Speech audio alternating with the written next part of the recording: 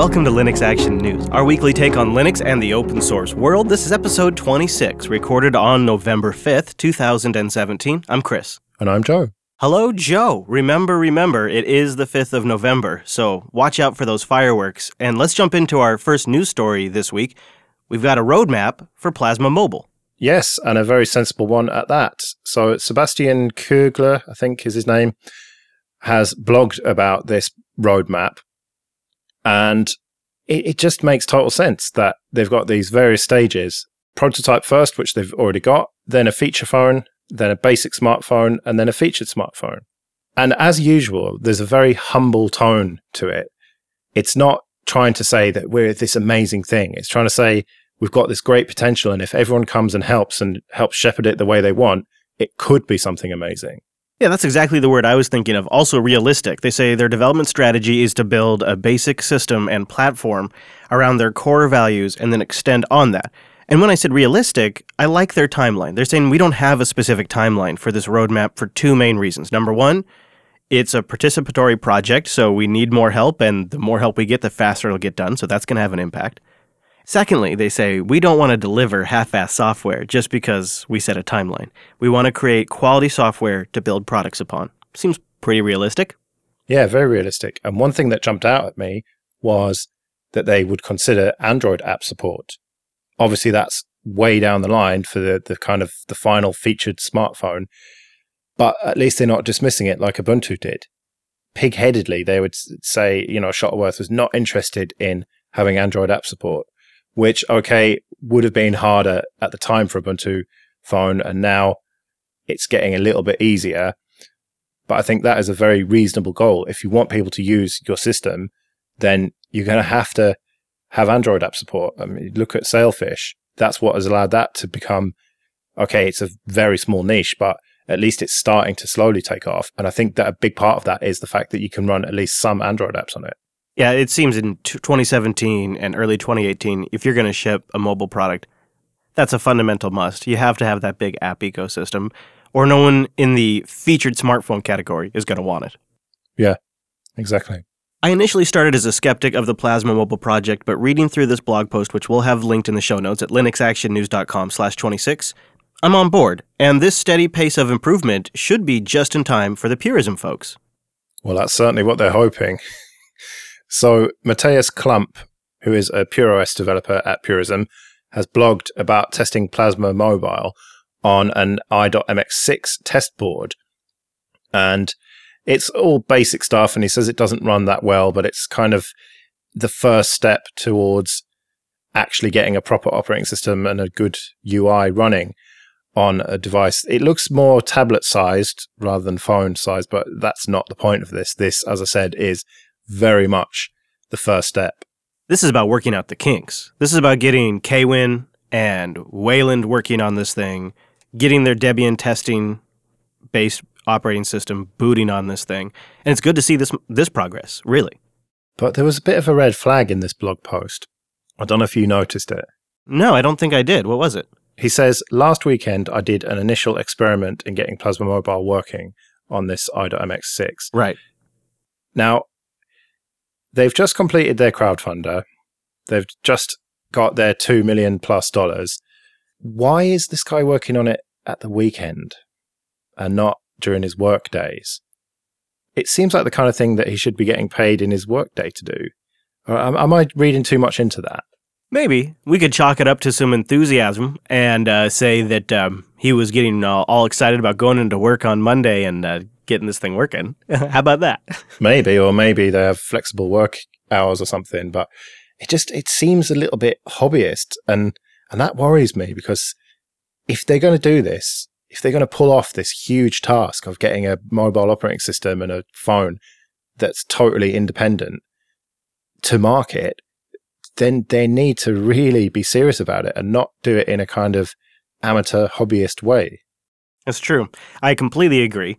Although, for all we know, perhaps this kind of experiment's more fun when you can have the hookah pipe with them, and they don't have hookah at the office. Yeah, maybe. I mean, maybe I'm being too picky here, and maybe it's just that it arrived last thing on a Friday afternoon or something, and he took it home and carried on working on it. Yeah. I say stay skeptical. Yeah, well, let's hope that they are very serious about it, because they're going to need to be. The Mozilla Foundation is getting serious about boosting privacy in an upcoming version of Firefox. Version 58, which is expected in January of 2018, is going to have a feature that I'm looking forward to. Yeah, they're going to block browser canvas fingerprinting, which uses HTML5 specs to basically take a snapshot of the browser and then to assign a unique or potentially unique fingerprint which identifies you. My first question would be, why is this even a thing? Why hasn't this been stopped by Mozilla a long time ago? Well, that's kind of a fascinating story. So this effort was really pioneered by the Tor project for their Tor browser, which is, of course, built on top of Firefox. It's almost all Firefox. And they came up with this solution over there, and Mozilla sort of took a look at it and said, yeah, okay, this is something we'd be willing to do. This isn't really going to solve the problem either. I have to be completely honest, because there's been talks of blocking this kind of stuff for a while, and so trackers are already coming up with new methodologies. They call it a fingerprint because it's essentially pretty statistically close to identifying you. It has a good chance that it's you, and it looks at things like your fonts, your WebGL capabilities, the window size you have, the resolution. It takes all of these attributes that the HTML canvas spec can get access to, and it puts it all together, generates a hash, and then that hash becomes the fingerprint, and they create a database, and that gets shared, and they get to sell it for money. It's a real racket we all should have gotten into. And then they can use that to track you across different sites, even when you have certain types of tracking turned off. Yeah, and it means that, at least in the case of Tor, they can tell who you are potentially, because they can compare your Tor usage with your regular Firefox usage. But as you say, this is an arms race, so I think it is important that they've done it, but there are other things that they are going to have to stay on top of as well. Speaking of Tor, just a quick mention for Linux and Mac users of Tor in the audience. Keep an eye out for an update coming soon. Tormoil, which is a flaw that's been discovered in Tor, is triggered when users click on links that begin with file://. And this is applicable on Mac OS or Linux. It was applicable on Windows. It's already been patched. And it allows the operating system to directly connect to the remote host and bypass the Tor browser. We Are Segment was the security research firm that found this, and the Tor project says that in the meantime, use the stable release, don't click on file:// links, and keep an eye out for an update very soon. Well, to channel Alan Jude, patch your shit. So, Canonical has joined the GNOME Advisory Board. Yeah, the GNOME Foundation announced on November 1st that Canonical, as they put it, the creator of the Ubuntu operating system, has joined the GNOME Foundation Advisory Board, and the board now includes companies like Google, the Linux Foundation, the Free Software Foundation, and others. This was pretty much inevitable, wasn't it, when they made the switch to GNOME? And it's good to see that they are not sort of shirking their responsibility, and they are taking this desktop stuff seriously, even though some of us, including me, thought that they weren't going to do that.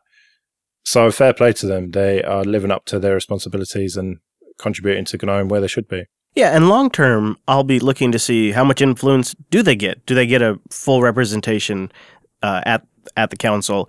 And will Canonical be able to bring over some of their user study data from Unity and Unity 8 that they conducted even more recently to GNOME?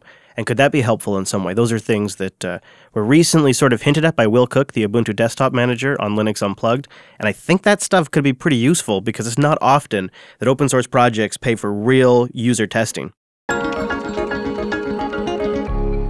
linuxacademy.com/unplugged. You go there to support this show, and you get a free 7-day trial to a platform that's built by Linux geeks, educators, and developers to teach you more about Linux. It's a full-featured training library with everything you need to learn new skills and advance your career with self-paced in-depth video courses, hands-on scenario-based labs, learning paths, which are content that's been planned by their instructors for specific career tasks. Oh, and real human instructors that are available to help you whenever you need help. And if it's time for a certification, they've got courses created specifically to prepare you for those exams. They also have practice exams and quizzes, flashcards, all kinds of little nuggets, they call them, tiny bits of wisdom if you just want to deep dive on a topic. iOS and Android apps for the go. linuxacademy.com/unplugged, a platform to learn more about every Linux, cloud, and DevOps topic. linuxacademy.com/unplugged. Okay, let's talk about Bitcoin and an article that jumped out at me this week. A little bit clickbaity, but that doesn't change the facts. And the headline of this is, one Bitcoin transaction now uses as much energy as your house in a week.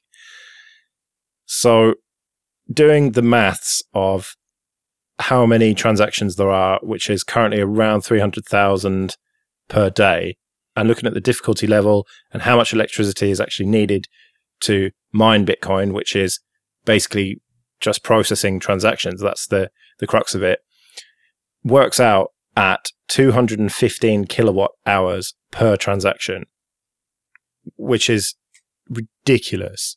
That is, in the UK, the average price is about 13 pence per kilowatt hour, which means that each transaction is costing about £30 worth of electricity per transaction, not per Bitcoin mined. And it just goes to show that, okay, I know traditional servers use a lot of power and banks have a lot of servers and all the rest of it, but this is just ridiculous. I'll give you my red flag on this. So this is a piece over at Motherboard, which is quoting a blog post over at DigiCommunist, which is citing a published report by IEA.org, which is the International Energy Agency, and their key world energy statistics for 2017, which is only available as a PDF, a 97-page PDF. And so this is several layers abstracted. And so in this, you lose the nuance of what kind of hardware is doing the mining. Is this based on CPU calculations? Is this based on GPU? Is this based on ASIC? Is it based on all cryptocurrencies like Litecoin and Ethereum? Is it based only on Bitcoin? And which fork of Bitcoin?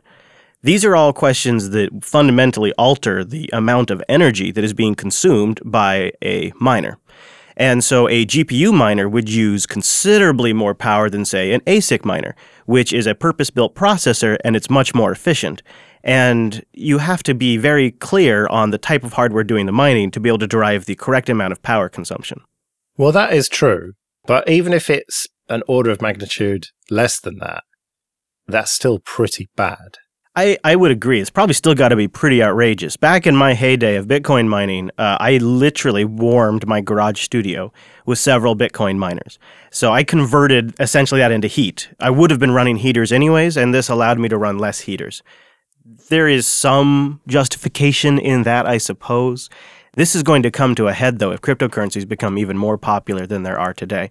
I will point out a couple of possible advantages that cryptocurrencies have over other traditional stores of value. Mining for cryptocurrencies potentially could be powered by renewable sources. Say here in Washington, predominantly our electricity is rather cheap because it's hydroelectricity. There's no renewable resource for gold or other precious materials that we mine from the earth that are also considered stores of value. Bitcoin is the one that we have invented ourselves based on math that could actually be powered by the sun. It's potentially possible, but I would think it would have to get popular enough that there would be a market to demand that. Well, that is true. And as I said, all the fiat currencies fly around the world from server to server, and gold hasn't had much to do with currencies for quite a long time now. But I have an instinct that the fiat currencies are using less power than this. Maybe I'm totally off base, and maybe this is a drop in the ocean compared to what the dollar uses or whatever and the various exchanges. But it just seems that in an age where people are very concerned about energy usage and trying to move over to renewables and stuff and cutting energy usage where you can, it just seems like an awful waste of electricity to me. Wouldn't it be great if it was also going towards solving big problems, like sort of how SETI at Home or some of the cancer research? Yeah, folding at home, that sort of thing. Yeah, and there are actually some cryptocurrencies around that, but they're just not nearly as popular as the ones that just grind out hard math problems. Yeah, it's a shame that that wasn't really thought of in the initial design of Bitcoin, because that would have basically alleviated my concerns on this. Maybe there's hope, Joe. In the meantime, we have a zombie among us. SCO versus IBM is not dead yet. Surely it must be dead. It was dead years ago, wasn't it? Nope. This is the story that won't die. It kicked off in 2003, and the dispute centers on Project Monterey, a joint effort by SCO and IBM to build a unified Unix capable of running on several different microprocessor architectures, but it eventually went bust. And that's sort of the heart, the crux of the matter. Yeah, so SCO decided to sue IBM over various different aspects of it, saying that IBM had taken proprietary code from them and given it to the Linux community effectively, and that was undermining their business as a result. And it's just gone back and forth. We've had so many court cases about this, and we think that it's over, and then it just somehow gets resurrected. This is sort of a interesting one, though, because there is a bit of a possible crack in the system for SCO to wiggle its way in. It really all hinges on this misappropriation of their original code in a Monterey, which then IBM was able to point to and say, there's existing public code out there. We just contributed code to AIX and Linux that was already public. The problem is, according to SCO, there was never an official or formal partnership or joint venture as a matter of law to do this. They were considered on good business relationship terms, which apparently is a legal thing, but there was no agreement for this code exchange and then it eventually becoming public. It was like a handshake, I guess. But this is only a partial success for SCO, really, because they were trying to pursue 3 different cases effectively, or 3 different aspects to the case, and only one of them has been ruled to be worthy of continued challenge. And that is the one about the intellectual property. Whereas the kind of bigger one about tortious interference, which is where they're alleging that IBM deliberately sabotaged their business practices, basically, by giving this code to the Linux community to make it so that Linux was a viable competitor in the enterprise space to SCO's proprietary Unix. That is not going to be allowed to be pursued, probably. So I don't think that this is as huge as some people think it is, basically. I think that it's not going to go away, and they might make a few quid from IBM, but I don't think they're going to be going after the likes of Red Hat and making billions of dollars. Continuing from our Department of Legal stories that you probably don't really want to follow, so we're going to read them for you, there is a bizarre legal action being filed against the Software Freedom Conservancy by, well, a former friend of theirs. Yeah, the Software Freedom Law Center. This is, on the face of it, very strange, because the Software Freedom Law Center and Conservancy are often thought of in the same breath, really. They're considered to be almost the same thing by a lot of people. Indeed. Yeah, the Software Freedom Law Center was the organization that helped launch the Software Freedom Conservancy. So, yeah, they're often thought together. Yeah, and this is the Software Freedom Law Center telling Conservancy that they want their trademark back, which it's just very strange. It seems that there are things going on behind the scenes here that are not public. It must be, because these people were friends and now they've clearly had a falling out. I completely agree, Joe. It's a week of red flags for you and I. So this process was started by the Law Center, by the Software Freedom Law Center, on September 22nd. So this has been in the works for a little while. And there is quite a bit of different theories behind the scenes about what's going on here.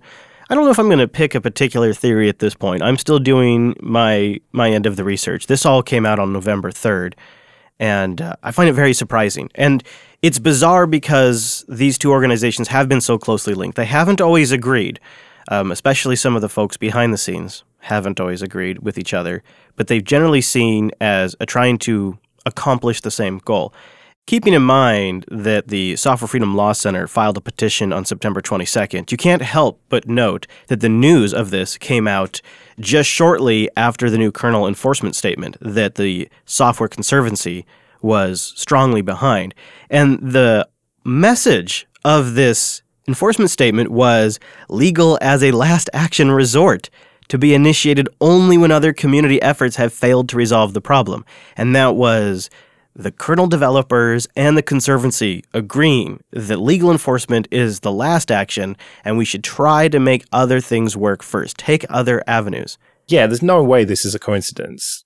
The Software Freedom Law Center clearly don't agree with the idea that lawsuits should be the last resort. But I think another thing that is key to this is if you go back to around that same time in September this year, Eben Moglen published a blog post that basically said that organizations like Conservancy are pretty much irrelevant now. And in this post, he talks about how in the early days of free software, it was quite easy to set up charitable status for these projects. And they were making quite a good living out of that, I think, the Software Freedom Law Center. And then under the Obama administration, the IRS had some staff changes, and that made it much more difficult to get this charitable status. And that's why they set up organizations like Conservancy to be an umbrella organization to help small free software projects with all the fiscal stuff. And so he's now saying that the IRS staff have changed and now they're much more amenable. It's much easier for a smaller project to have financial independence effectively, helped, of course, by the Software Freedom Law Center, who take their cut or at least get paid to do all the legal work for them. So it could just boil down to that they want to start making a few quid again now that they can. It's possible. A little competitive edge. I'm not sure I buy that argument. It seems like a good public explanation. I'll give it that, but it doesn't make real sense if you think about it. The Software Freedom Conservancy would even have a place even if all of the IRS policies had lined up in favor of the Law Center. The reason I say that is you need something that is consistent in the storm, and U.S. politics can swing, and a Democrat could come into office in 4 years, or in 8 years, and the IRS policies could realign in a way that was hostile towards open source projects. So you need a place like the Conservancy to house projects like GIMP, which are over 20 years old and don't need to be subject to the whims of the U.S. political system. Yeah, that is a good point. And it just begs the question as what exactly has gone on here? What are the internal politics of these two organizations that have gone from being so cozy to now being so hostile to each other? It just seems very strange to me, and I'm sure that we're going to hear more about this over the coming weeks and months because there's a story underneath here and it's going to come out one way or another. Indeed, and when there's an interesting development in the story that we think you guys will want to hear about, we'll tell you. So check back every single week for all the news stories in Linux. Go to linuxactionnews.com/subscribe for all the ways to get this here show. Yeah, and you can go to linuxactionnews.com/contact if you want to get in touch with us and tell me I'm wrong about Bitcoin. You can also support the whole network and future shows at Patreon, patreon.com/JupiterSignal. We'll be back next Monday with our weekly take on the latest Linux and open source news. I'm at Chris LAS. I'm at Joe Rissington. Thank you for joining us, and we'll see you next week. See you later.